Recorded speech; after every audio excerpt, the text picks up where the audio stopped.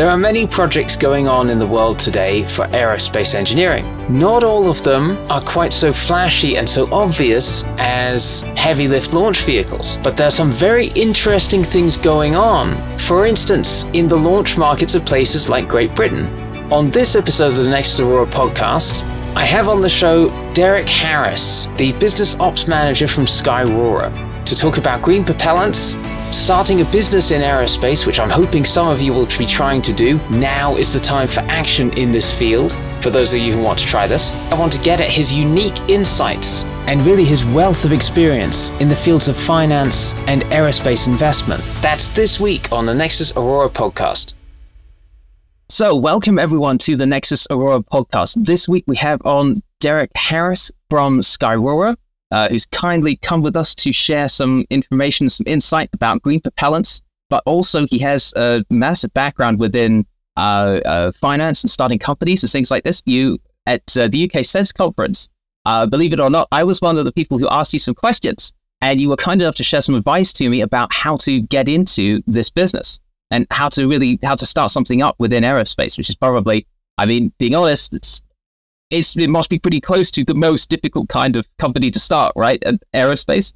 That's correct, Phil. And I remember the conversation well. It was a great time down at UK SEDS this year in Manchester. The big thing around starting up a company in aerospace is having the right ideas, actually putting together business plans, putting together registering it of a company. They are fairly easy activities to do. But it's when you figure out what your idea is and then all the hard yards that need to go into making that come to fruition. Those are the difficult parts and often the unseen challenges that people come up against. So there's only so much a good idea can cover. After that, it takes someone to be a bit tenacious and make sure that they don't sort of let their head drop when they fail for time to time, which always happens. Yeah, no, that's very fair. That's very fair. My background's academia, so there it's sort of you fail a lot, but there's never really that much cost for failure. So you're always thinking, what's the next thing that I should write about, and so on. What will I discover in my project? And you do an experiment, it doesn't work. Physics, the joke is always that you could tell a physics experiment because it doesn't work. It doesn't give you any results at the end. So I'm used to this. You iterate through. Oh, great, I didn't get anything today. But of course, when it comes to a business and you have, you have now a pressure to make sure that everyone's getting paid and so on, you have to actually survive. Suddenly, it's rather different as I see it. But I want to give this a try anyway, and I think a lot of people do. The question is just how to get the money necessary to start up. And of course, this is a very capital intensive business potentially. We're building rockets, for example. Well, that's correct, yeah. So for ourselves at Skyrora, the building rockets is obviously, as you said, hugely capital intensive. So up until we actually start to launch, there's no real return of income or investment. So this is why a lot of people don't invest in rockets. The old joke is, how do you become a millionaire in space? Start as a billionaire and build a rocket. It really is capital intensive, and it's something that we're very lucky to have our founder, Vladimir Levikin, which has taken us this far before looking for any outside investment. I think for anyone that is looking to open up a company, figure out that niche, figure out where the product or what you've got lies. Not everything will be as capital intensive as building rockets.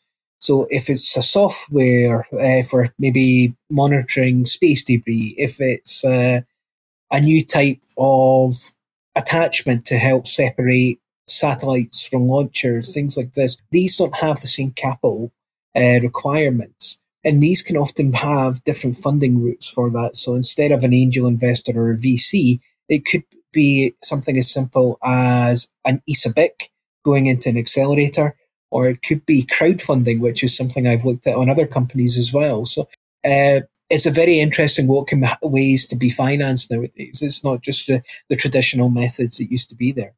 That's amazing. Crowdfunding. Do you think that could work actually for something like aerospace?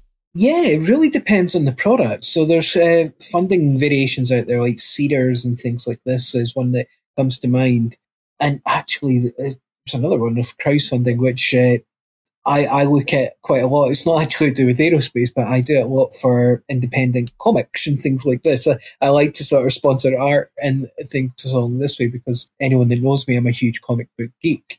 So it's my way to give them back a little bit there for up and coming stars. But in regards to a product along those lines, so yeah, I don't see why it couldn't work. If your capital is only going to be a running cost for you and maybe 3 or 4 others, really what you're looking to raise is a couple 100,000. That can be done through crowdfunding and smaller. And crowdfunding isn't always as it traditionally was, where it was individuals. You will find that is a large part of it.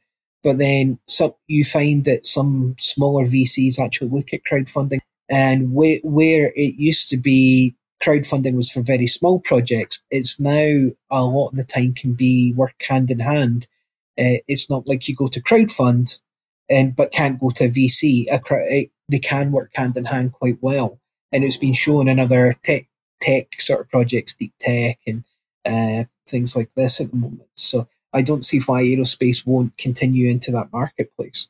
I see. Well, I mean, yeah, thinking about it, so long as the particular thing that you're doing really matches for the format of crowdfunding, I could see maybe in some senses that could work. Like, I suppose what are the characteristics? So it would have to be something where if you're engaging in crowdfunding, you should expect to see something back. So the total amount of money required should be small enough that your fan base would be sufficient to actually push it to completion. It should be something which gives people back something along the way. So I know for a lot of video games and so on. I don't do comic books, but I do video games and I do board games and things like this. I agree, like cultural innovations are just as important, perhaps in some ways more important, because the money that comes from changes in culture and aesthetics can be sufficient to do like incredible things historically, right? You look at some trends like with what amounts to just changes in aesthetics, and the money can just appear overnight where it was not there before. And likewise, I can think of many fields where the technology is there, but the public will isn't there. And even though it's a really good idea, it just can't materialize. So that perhaps feels like this are a great innovation as well, and a great way to get into aerospace, even though you don't get a rocket at the end. So these are quite clever insights. So I suppose depending on what's to be done, maybe then it does make sense. Again, it's like it does depress me a little bit. In the modern day, everything seems to be done much more easily with digital products and things of this kind, as opposed to real physical things. I mean, there's good sense in that, and obviously, from a business perspective, the zero marginal costs that you get from digital products in general are really advantageous, and they give some really amazing possibilities, especially that for the little guy. Suddenly, the little guy can really get somewhere, whereas before, I'm just some random guy and I want to make a ship to take people across the Atlantic. Good luck. How are you going to do that? Right now, some random guy really can get quite far and give a lot back to society. The trouble is, like life in front of a screen, it doesn't feel quite right to me. Like I'd love to graduate from this to, something like what you see in science fiction, or in the comic books, the vision of space that people used to have. I'm hoping that there are ways opening up now within aerospace that might give us a glimpse into that kind of a future at some point. The question is just how, right?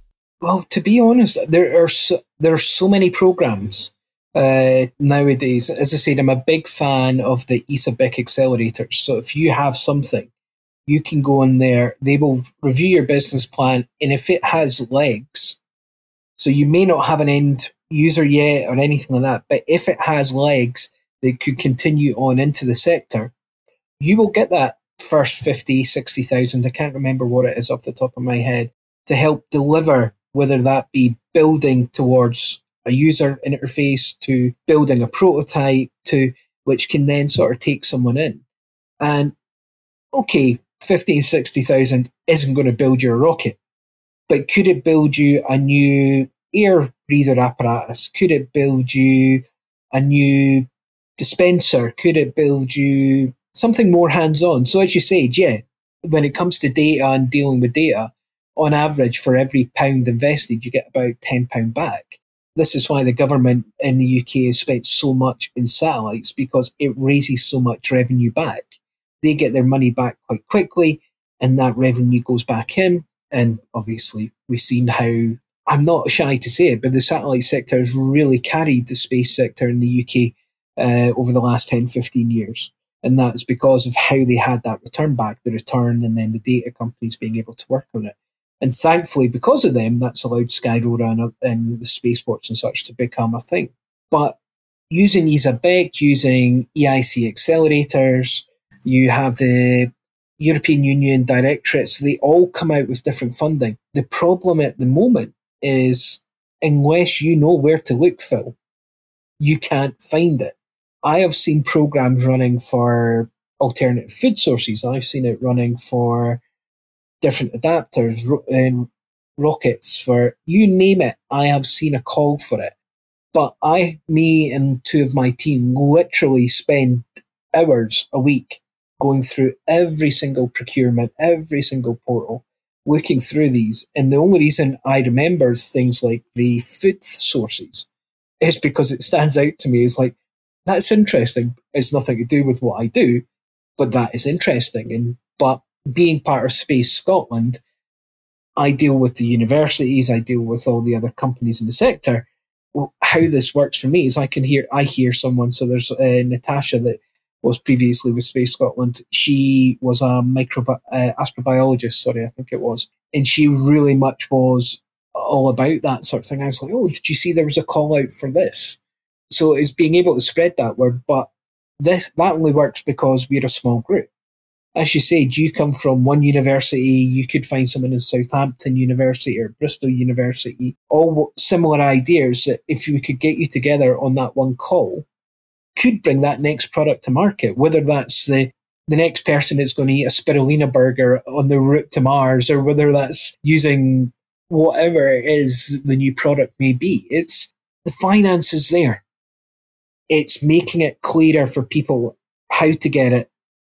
And the ideas are there. That's one thing, again, at UK SEDS, the amount of ideas that yourself, Phil, and others were speaking to me about. I'm blown away. The UK still has that reputation. You can literally have a look at something that's already built, say it may be a process, it takes 2 hours. We will find a way to knock 1 hour out of that process, just so we can go and enjoy a pub on a sunny afternoon like today. A pint in the pub. We are that sort of nation. We look to be able to strip things down, to do it better, and try and push forward. And the money's there. We just need to find a way to connect people like yourself and your listeners, Phil, and those actual calls, so the right people can get the money and move those business plans forward. And that's what's going to drive the sort of next part of the new space. I hear other people call it next space as well. So whatever you want to call it, these are the ways to drive it forward.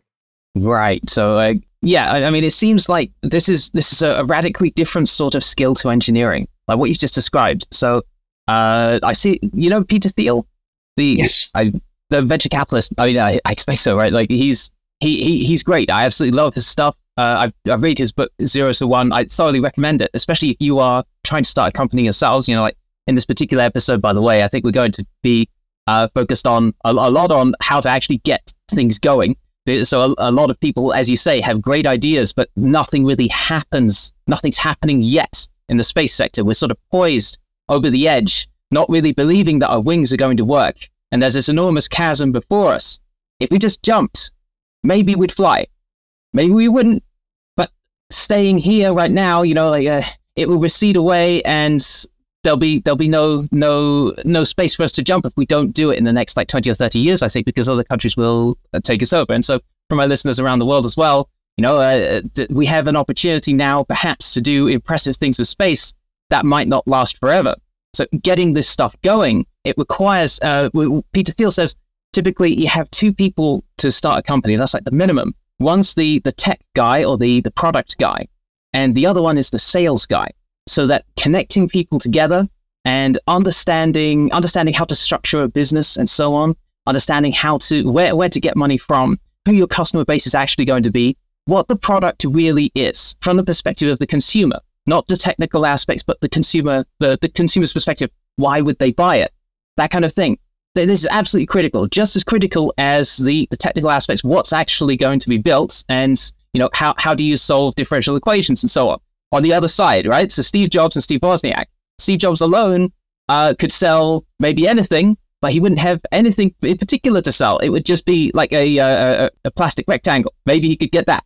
But it would be very difficult even for him to convince me to buy a plastic rectangle that doesn't do anything. Whereas Steve Wozniak, unfortunately, he can't start a company himself, even though he should be starting companies himself. He's immensely talented at actually constructing things. So you need these two. What you've described then is the lack of the business guy, the sales guy of the pair. That appears, I think, a lot with you go online. Like it's so easy to find forums where people are talking about new things that can be done in space. There's a lot of energy in this sector, as you say, in the UK, but elsewhere around the world. I've seen it everywhere. Nexus Aurora is a completely global organization. We have some really great ideas coming from all over the place. Some of them are really quite left field. You're like, really? I mean, I hadn't considered that. But then you sit down and you think about it, it actually makes sense. The trouble is, of course, that whilst you can sketch something out quite well on a forum, that bridge from the forum to a working company is quite difficult to surpass. There are so many gaps there that like the typical NASA type guy, the PhD guy, myself, we're not PhD guy now. I don't work for NASA, but that type, the tech guy, as opposed to the sales guy, the things the tech guy can't do are the things that are missing at the moment, especially for the more impressive parts of the space industry that are just waiting to get started. So this is quite exciting, and I think a critical a critical piece of the puzzle that we haven't really got yet. So it's great, again, having you on board and having this kind of insight. You're 100% correct there. So going back to Manchester when we were speaking, and when I was on stage, I was talking about the importance of communication. And that's the case. I am not a technical person. Everything I've known, and you heard me on stage, I have been sat down by our head of engineering, all of our engineers, and I'd say, right, teach me. I am a sponge. Literally, don't expect me to build upon it or build it, but explain it to me. How does our engine work? How does this work? Okay, let me go out and talk to people. Let me go and bring people to us. And that's it. It's without the tech side and without the sort of business side, you can't work. So that's bang on from what he was saying, the two people needed there. And my own experience, what I found as well, especially with EcoScene, which is our environmental fuel, so taking previously unrecyclable plastics and turning it into usable rocket fuel, sustainable aviation fuel, and so forth. It's a difficult market. It's something I've never really had much to look at. So from a business point of view, the first thing I did is I reached out to a local investor, Jackie Waring. So she was one of the leads at the time in an investment consortium called Investing Women. And it was all female investors who mostly it was biotech and pharmaceuticals they looked at. But I spoke to her and said, look, I really appreciate a chance to sort of pitch this idea to you and get your feedback. And she's like, well, it's not really my industry, but she says, we'll give it a go. So I got to get up and sort of pitch the idea to her, and she said, great idea, what you're looking for doesn't fall into her wheelhouse, so she had to pass. You would think, okay, that's a major downfall, that's an investor passing. But what she did do with me is she gave me great feedback on our pitch, on our data room. So a data room, for those who may not have came across it, is where you put your financial figures. It's where you put various different documents. If you've got IP, the certificates, things like this. And she helped me build that out to be much more professional than even I had it at. And again, as I say, because I come from finance, I have seen some of these, but I wouldn't say I was a grade A master at them. So having her help me with this has been great. And then I managed to get on board to go to the World Expo in Dubai not long afterwards. And then again, I had Joanne Peters and David Alexander, OBE, both of which are Scottish people who work in the sector. And they're called Global Scots. So we have a program in Scotland called Global Scots, which are successful people in the sector who come back and try and help companies this way. And both of them have done tremendous amount of help when trying to work on the business case, doing introductions, things like this. And this is what my sort of business background has helped with.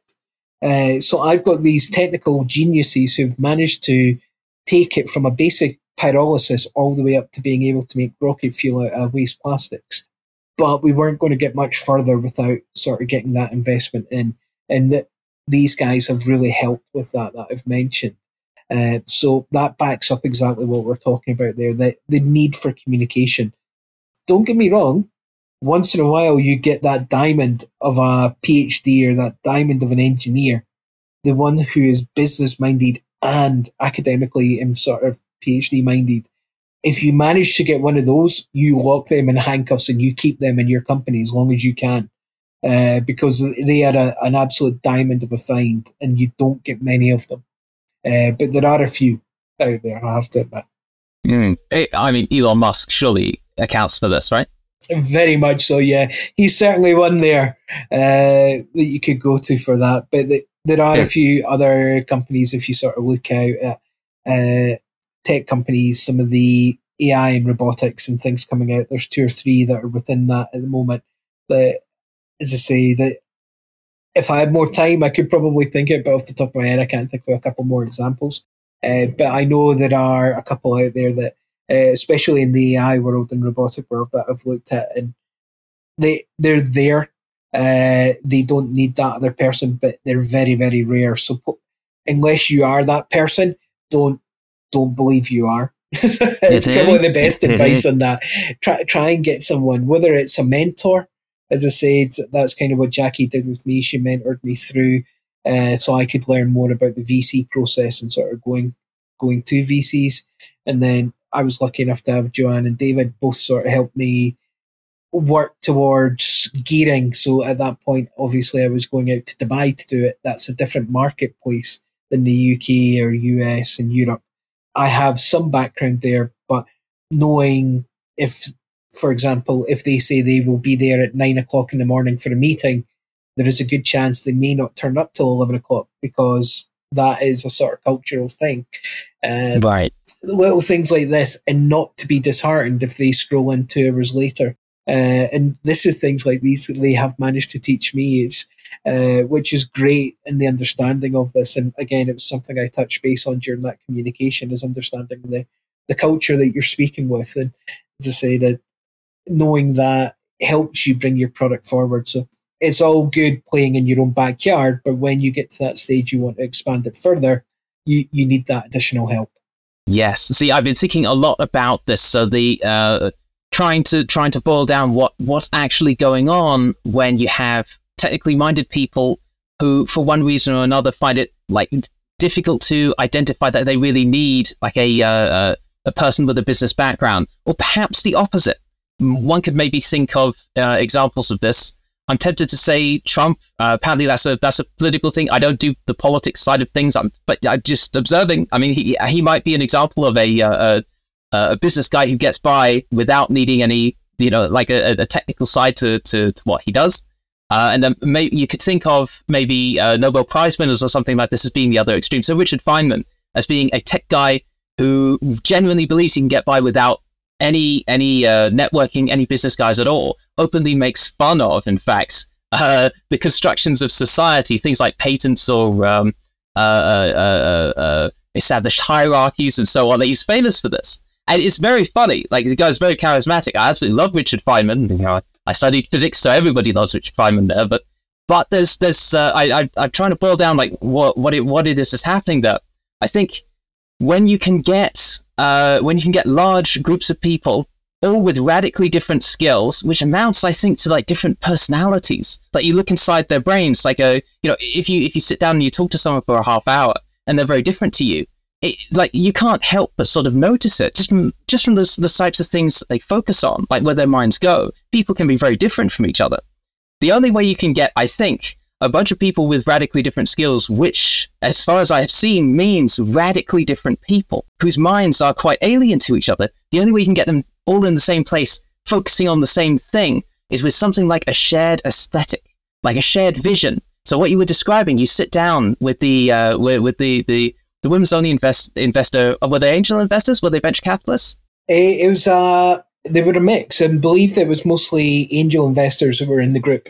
Angels. So you sit down with the angels and you explain your idea. If it's so, we'll get on to ecoscene like in green propellants and so on. That's really quite compelling. But if they say it's not our thing, but we still want to help you out. Oh, that's only possible if the grander vision for what you're trying to do fits in with what they're all about. So if you're able to match up a grander vision that is compelling to a large group of people, especially people whose minds work in different ways, that might be sufficient to build up something great. So hence I talk a little bit on this podcast. I've talked a little bit before about aesthetics and what the future should look like. Again, I think science fiction is greatly overlooked because it has this power. Everyone said, you mentioned Star Trek, and suddenly an aesthetic pops into your head. Maybe you don't like it, maybe you do, but at the very least there is an aesthetic there. Clearly, you can imagine. Well, I mean, you take the crew of the Starship Enterprise or something like this, right? There's vastly different people, each with different skill sets, and they're all working towards the same goal. So that if you have a skill set that's distinct from perhaps the more famous ones, there, so the chief engineer guys, Scotty's trying to keep the warp core going or whatever it is. If your skill is in communications or so on, there's a person for that, and you can imagine sort of incorporating yourself within that larger group that's all trying to do the same thing. So it's like a shared aesthetic. That might be what's missing, and what you can acquire if you're able to get you're in a position where you're getting people together to get the same sort of goal. That might be the missing thing. So you look at things like Apple computers and so on. Clearly, that's the invention of an aesthetic, and then you can bring people in and sort of intoxicate them with the idea of this. So ecoscene in general and green propellants, I think, might be a part of this, its own aesthetic, its own vision for the future. So a mechanism for the production of rocket propellants that's non-polluting. I would say the major thing, if it's reduction of carbon dioxide emissions and so on, rocket propellants are drop in the bucket. But then the hazards of potential rocket propellants, especially like nitrous oxide and so on, or dinitrogen tetroxide, that's horrible for the environment, or hydrazine. You don't want that to get into the pond, or you drop that in the lake and everything dies. It's horrible stuff. So if you can replace that with something else, that's quite exciting. Is that the major thing you would say that brings people at Skyrora together? If you had to summarize their aesthetic vision for what Skyrora really is, how would you say it? How would you put it as? I would really say we have a common vision, and it kind of runs in three lines. So one is environmental responsibility, getting Britain and the UK back to space, having a space country, having our own launch capabilities. And the other is innovation, and what can we do and how we can move it forward. If we break into each of those sort of trains and pillars, so innovation, first of all, we've made our own 3D printer, which is now the largest in Europe. So that's great. Having a large printer that can do 2 meters by 2 meters, that's an amazing thing. But when you add into it, we've got the ability to have a machine head in the 3D printer, so we can CNC and print at the same time. So subtractive and additive at the same time is a game changer. You move on top of that, that's opened up a whole sort of lane and vision to go down. And for example, we're part of a consortium now of about 13 companies, which are looking at the end of the day to be able to combine different powders at the same time to have different tensile strengths and things like this. So this is the future. That is the vision of 3D printing, how to move that forward. So it can be done in, whether it's in 0G gravity, whether it's on Mars or wherever the case may be. So that's kind of, from the innovation point of view, that drives that team and that section of the companies. And what that does, well, that vision drives to the future, everything that comes out of it gives us something. So the very first starting point was that larger 3D printer that allows us to print our in-house engines to do it quicker and better and accurately in-house. So that allows us to do them cheaper. and that helps the actual main mission of Skyrora, which is to launch satellites. If we move on to the UK, getting it back into orbit, well, what does that do? Again, that drives for profit, but then that opens up the sector more within the UK. That opens up for satellite companies, for startup companies to be able to get an easier launcher within the UK rather than having to jump jurisdictions to the US, Japan, India, wherever the case may be. So again, the simplistic vision of that is to push us back into space. What follows through from that is all the other little wins. So the working with the universities over whether it's certifying certain things that we've printed or bringing on graduate apprentices to have them trained up within the industry. And then the last one I mentioned was the responsibility. You've said that there. There are certain chemicals in launch that are just deadly. We don't want to use them. Kindly happy to say Skyrora doesn't use any of them. We use our RP1 out of Ecosine and high test peroxide, which for those that don't really know much about the chemistry of it, breaks down into oxygen and steam. So it's pretty good. And what drove us towards that, and what we're seeing now with the sustainability roadmap coming out of Scotland and the UK Space Agency has adopted, is to try and be better. It's not that the US or India does it badly. It's we're coming back into the space race. How can we do this better with the new technologies? That's new adaptable fuels. So with Ecosine, we have a 70% reduction in carbon through the life cycle of the product. So instead of fossil to fuel, from trash to fuel, there's a 70% reduction in the carbon. What's big for us is I think it's a 4 magnitude reduction of sulfur oxides and sulfates within the fuel. That is a big, big thing that doesn't get spoken about enough. It's always carbon, which rightly so is one of the biggest, but sulfates is the next one there. So this vision, it gives us something for each of us to grab hold of. I'm very much of the environmental aspects and educational aspects.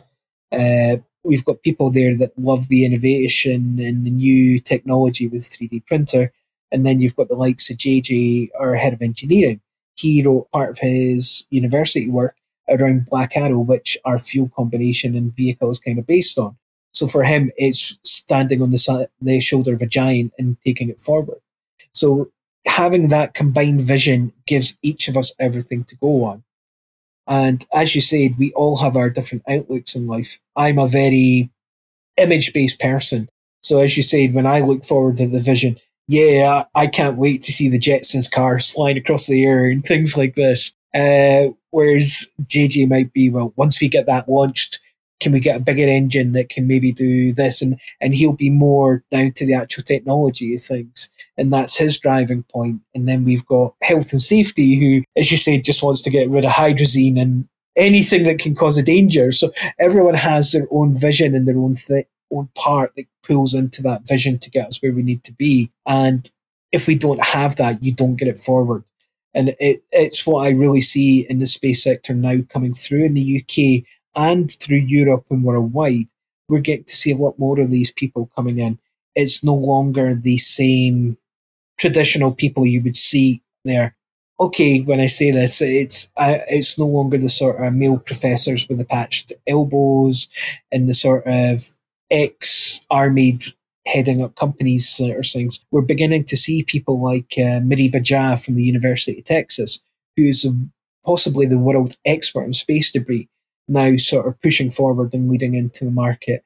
We're seeing people coming out of quantum works and pushing that into space.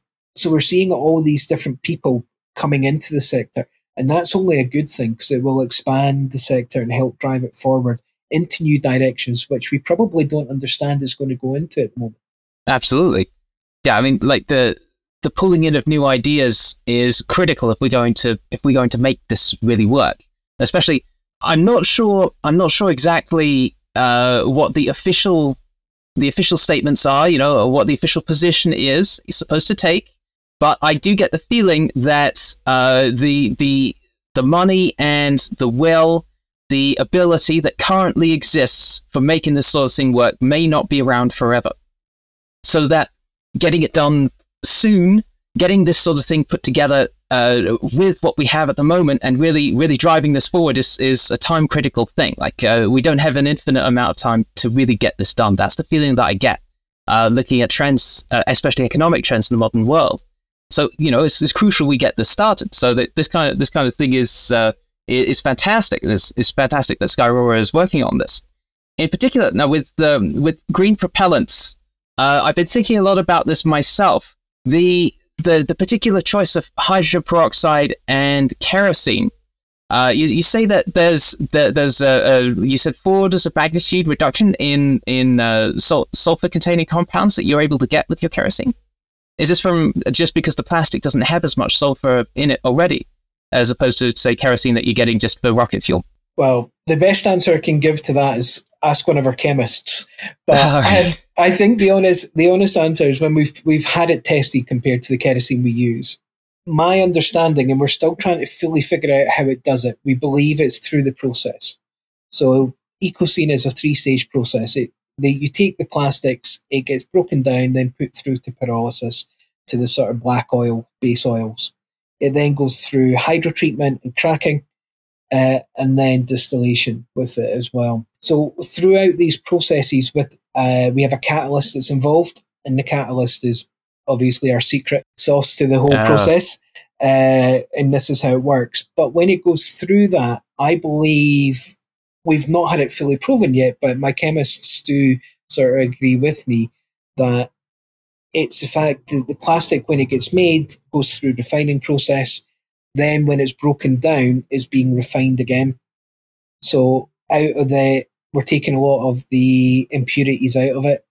And this is why we get sort of the less sulfates. We have a slightly better burning fuel because of it as well. So we've seen slight better characteristics to the kerosene that we're burning of about between 1% and 3% more sort of bang for your buck, let's call it. Yeah. No, we really shouldn't say bang around the rocket, I don't think, but let's use bang for your buck. But we believe this is because it's stripping out these impurities when it's taking it from there. So if you think about it, when even recycled bottles and recycled plastics we've got, they actually have a lifespan. You can only recycle the same bit of plastic, maybe I think it's about 10 or 15 times. Please, if someone does know the answer to that, put it on the comment underneath the podcast or wherever it's advertised. I would love to know that exact figure. But when it comes to it, each time you're doing it, basically what you're doing, you're thinning it down, you're thinning it down, you're thinning it down. But each time you thin something down, you lose something. So if this is when we're doing it in this process, we're losing sulfates and we're losing other nasties out of it. That's a good thing. But for me, I kind of want to have that mic drop moment where after we get funded, we've got these machines going out, it's producing rocket fuel for us, it's producing maritime fuel for all the containers going across the world. It's started to break into sustainable aviation market. The biggest mic drop moment I could hope for is someone say, well, we've run out of a supply chain. We've run out of plastics. That would be great. Mic drop. Okay, we're out of business because we've no more plastic. That problem has been solved. Yes, that's a vision for me. That's something I really want to push towards. Are we going to be able to do that on our own? No, you're going to have government programs coming in for recycling, things like this. Ideally, what I want to see is the universities. You have a key part to play here, whether that's Delft, whether that's Bristol, Manchester, whether that's Cornell in the States. New fuels. We have St Andrews having their Eden campus working towards hydrogen. There's 100 millions of people in this world. I'm going to say a lot of them more intelligent than I am, working on projects with fuel, which will be the next generation. Imagine being able to fly a rocket off an electric propulsion. We're years and decades away from anything like this. But if we can get to that stage and it kicks off because of what we've done with Ecocene, I'm happy. I'm delighted. As I said, we can get Ecocene to be the first step there, and then someone can come along with the next step, which is 10 times cleaner than that. That's the sort of thing. That's the sort of thing I would be happy to have to close the business down for. Okay, there's no more plastic, and now we're flying off of water. or electricity or whatever the case may be. That is vision. That is sort of what we need to push towards. But we're not going to get there overnight. You need projects like EcoScene. You need projects like coming out of the Eden campus and all those others that some of your listeners will be working on a bit. I love to hear it when I'm at these conventions and when I'm at things. So, we're working with algae for everything from food to fuel to air processing on the spaceships and spacecrafts and things like this. If you have an idea, going back to what we're saying at the beginning, take it forward. Look at an accelerator. Look at getting some funding on it. See does it have legs? If so, follow that vision. That's the only way we get to be Star Trek. Yeah, well, actually, see, I've been thinking about this as well, like as an example of exactly that kind of thing. Have you seen the production of concrete clinker? It's a bit of a left field thing, but isn't that the point? Like how they actually go about doing it, like how while the components of the manufacture of concrete, like in China, they for example, I've seen systems where you have basically you need a very hot flame to get the clinker. So I think it's calcium oxide, which reacts with rock components in your concrete. In the presence of water, sort of stick them together so that you get your concrete setting, and you can then build a building out of it. There's the general principle without going into the chemistry and so on. We need a very hot flame for this to work. So it's not the kind of thing you could do with electrical resistance. That you can see sometimes big piles of like cut up newspaper, right, and then a little sort of Archimedean screws. So it's like a little screw thing that kind of carries it up. And, mixing it with fast-moving turbulent air, you can get a hot enough flame to make concrete clinker. I think maybe with the addition of a little bit of natural gas. Well, trying to recycle plastic is a real pain. It is extremely difficult. I'm actually not in favor of it, in fact. Very controversial statement. I think it's a big mistake to try to recycle plastic through, because the vast majority of the plastic that you're able to pile up for one particular purpose, has, the vast majority has to be pure for it to work. Otherwise, a small amount of the wrong kind mixed in, and you can't use it anymore. So that it's very labor intensive. You have to move it around the world, to places where the cost of labor is low enough that you can actually try to do this. If instead there was a way to turn your waste plastic into a fuel for use in industrial processes like the production of concrete clinker, which you're going to use petrochemicals for anyway, because you can't use electricity. It's too hot. Really, you need a flame for some things, like rocket engines. Very difficult to do that with electricity, right? If you're going to burn petrochemicals anyway, you might as well burn the plastic bags, which are otherwise going to choke the turtles. Right? Don't choke the turtles. It's not nice. If you're going to burn something, what's the harm? Especially if, when it's happening all in one place, with a large influx of combustible material. Now you have one very good filtration system that's able to catalyze things like nitrous oxides and so on that are produced at high temperatures that otherwise go into the atmosphere, and you get acid rain, which is horrible. Or the sulfates, right? Okay, it's going to be like sulfur dioxide, sulfur trioxide. But you can catch those too. If you have one high-quality industrial filter, rather than 10,000 smaller ones as you try and put on cars, which is very difficult to do. Now it's, the economies of scale can really work quite well for that. So it seems to me like the better thing to do with plastic is to get around to incinerating it. Now, if I was in charge, right? If I was in charge, I could imagine the future being for the eco-friendly use of plastics, and that concept that you talked about. Turning plastics into kerosene in this case, so that's by steam cracking. Some process like this to make your plastic more amenable to high quality combustion is probably needed, so that catalyst might come in handy. But you can imagine just being able to put out a box that says, put plastic in here. I don't care what kind it is. You don't need to look at the numbers. There's like 7 different numbers on the back. And if you mix them up, it's very difficult to actually use it. Even a little bit that's mixed in kind of corrupts the entire process. If I just have a big red box, it's like, if it's plastic, put it in here, don't worry, I'll deal with it. Suddenly now, everyone recycles plastic much more frequently because it's so much easier to do, and the costs associated with doing it are far less. We bring it over to a facility, we transform it, by either that catalyst or some other process. Maybe, I mean, for some of them, you can just cut them up and then under, like maybe with higher quantities of oxygen and oxygen-rich air, especially at high speed and so on. It's really warm today, so the sweltering heat, under the right conditions, fire can really catch quite easily. So you imagine with a very, very finely cut plastic, perhaps you could get high enough temperatures just from plastic waste to produce concrete and other such things.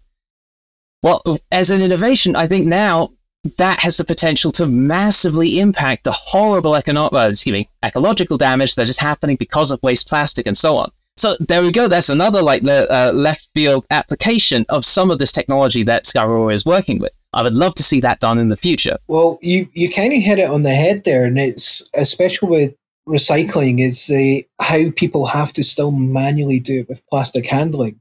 For us, we're great.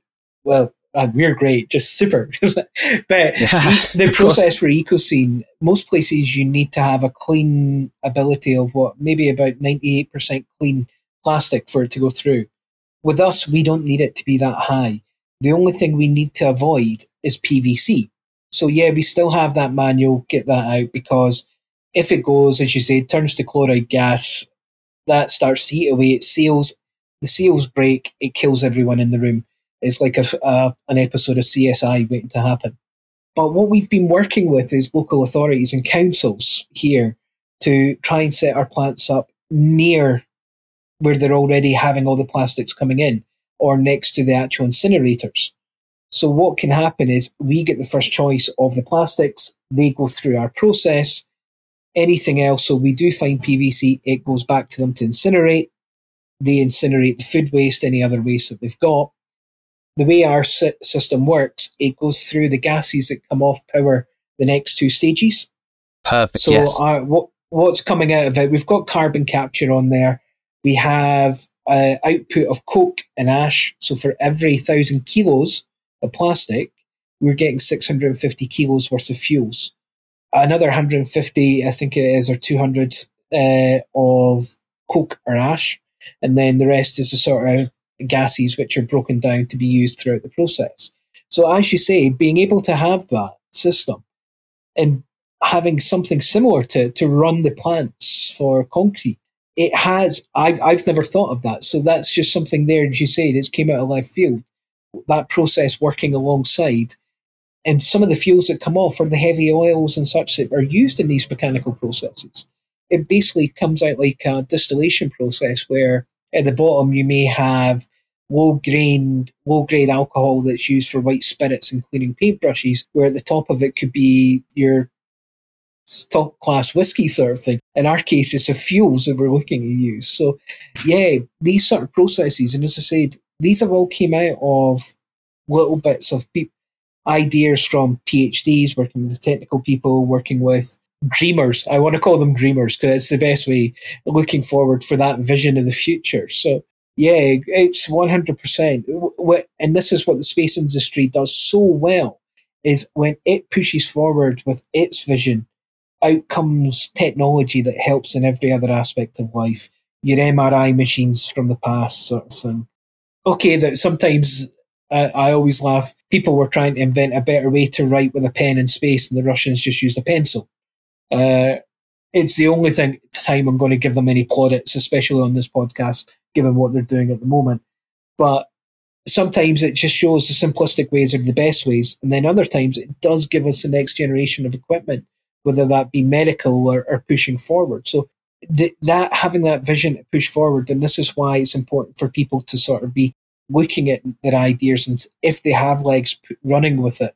Even if the company doesn't manage to get past a couple of years, have you taken something further which can be then built upon? This is how space works. This is how technology works. And it is, as you say, if you don't take that risk and jump, you'll never know. Absolutely.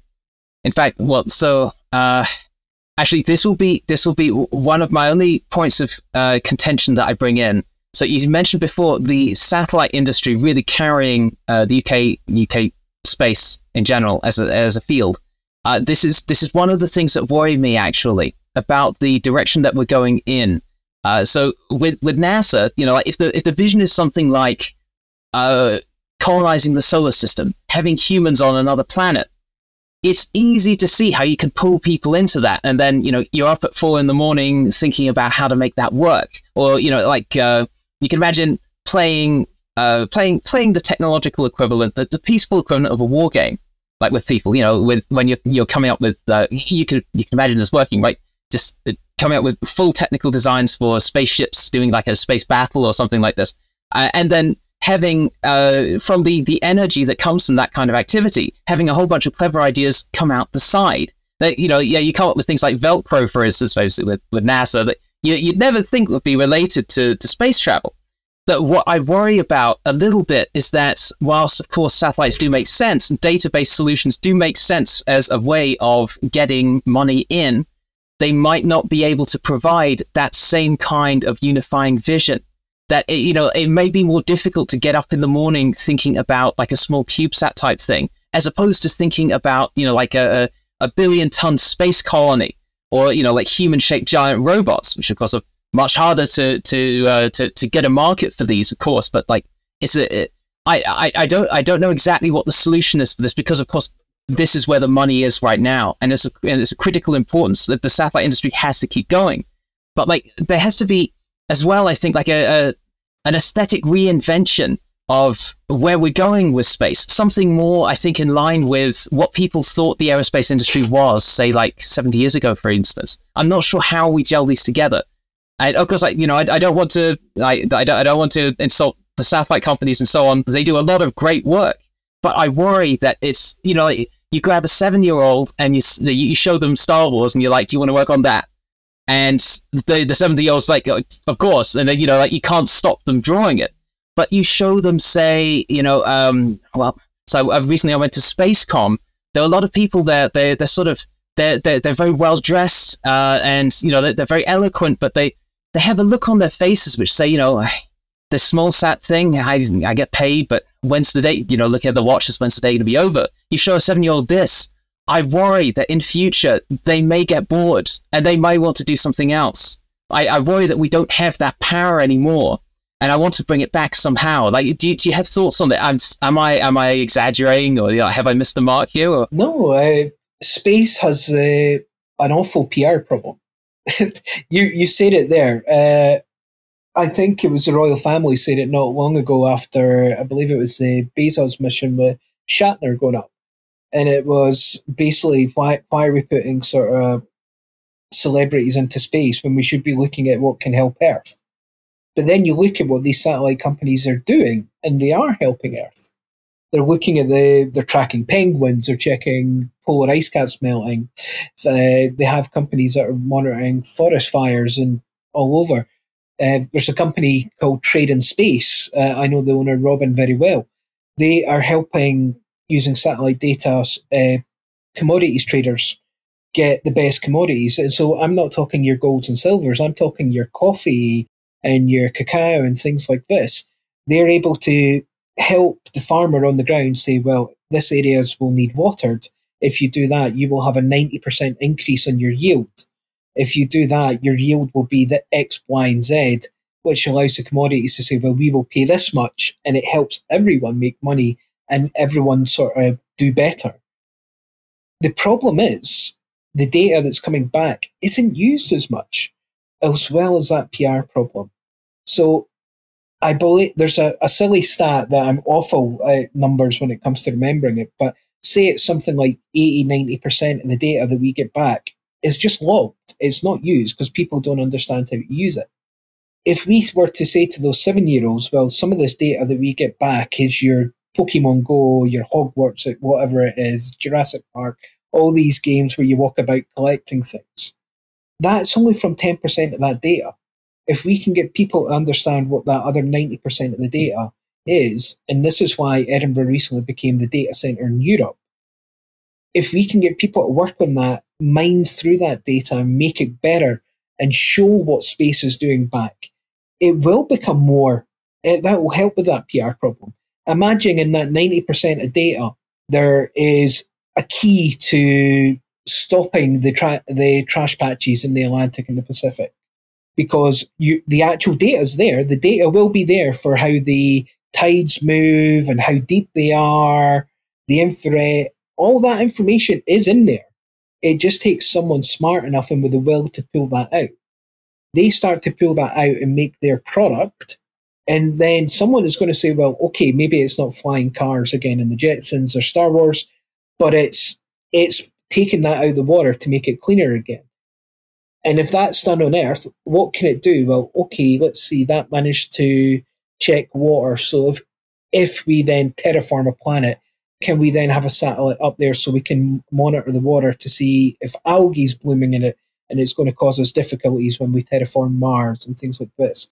So it's using the data we get and using it better.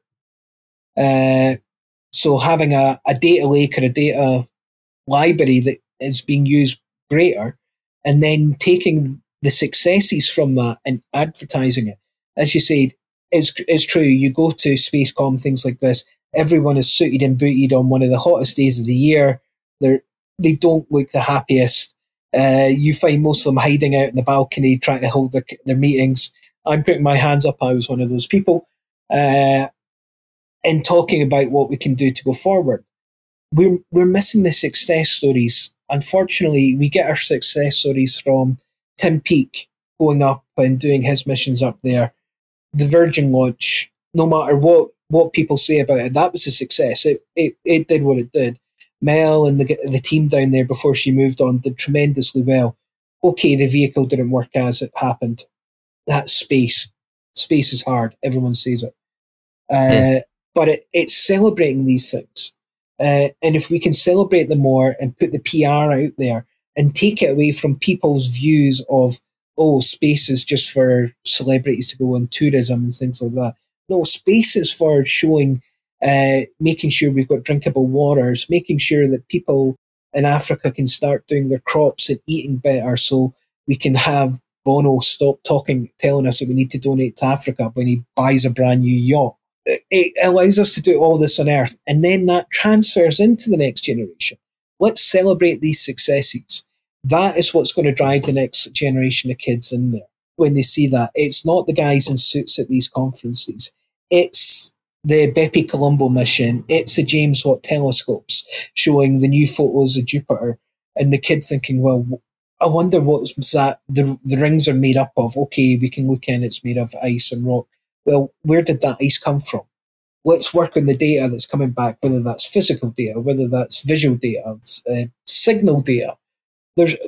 We have data coming out of every orifice in the world for us. We just don't use it well enough. And if we can start to manipulate and use that data correctly, our PR problem will disappear. And that'll bring the next generation and keep them excited. So we're not looking so door-faced in conferences. Yes. I mean, I find that quite compelling, and of course, that's very grounded in modern reality. At least, again, you try and explain this to people the way they thought, say, 100 years ago, and they'd be like, "Wait, it's like so the data's driving things. What? But do you make anything? What's all this stuff about data?" And so, but this is how it works in the modern world, and indeed, there's a massive amount of value that's likely stored there if you're the type of mind that can pull that apart. I mean. Again, that's not really the kind of thing that gets me up in the morning, but I am interested in the results of exactly the sorts of things that you just described. And if you could pull that apart or find, the right mechanisms for pulling it apart, say, innovations within AI and so on, clearly there are massive gems hiding in there, tricks that we can use to massively improve the state of affairs on Earth.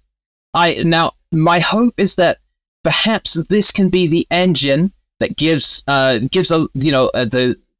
financial life force required for human space exploration. Like that is what like I can stay up till 3 a.m. just sort of working on a pad of paper. That is what I can stay up doing, rather than and working on like moving large things around in space and so on.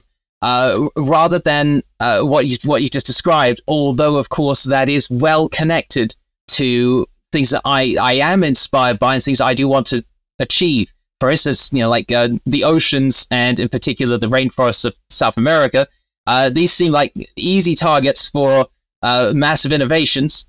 They, where a small amount of effort translates to an enormous amount of, damage saves that otherwise really should not happen, like losing the rainforest and so on. So that like that's got to stop.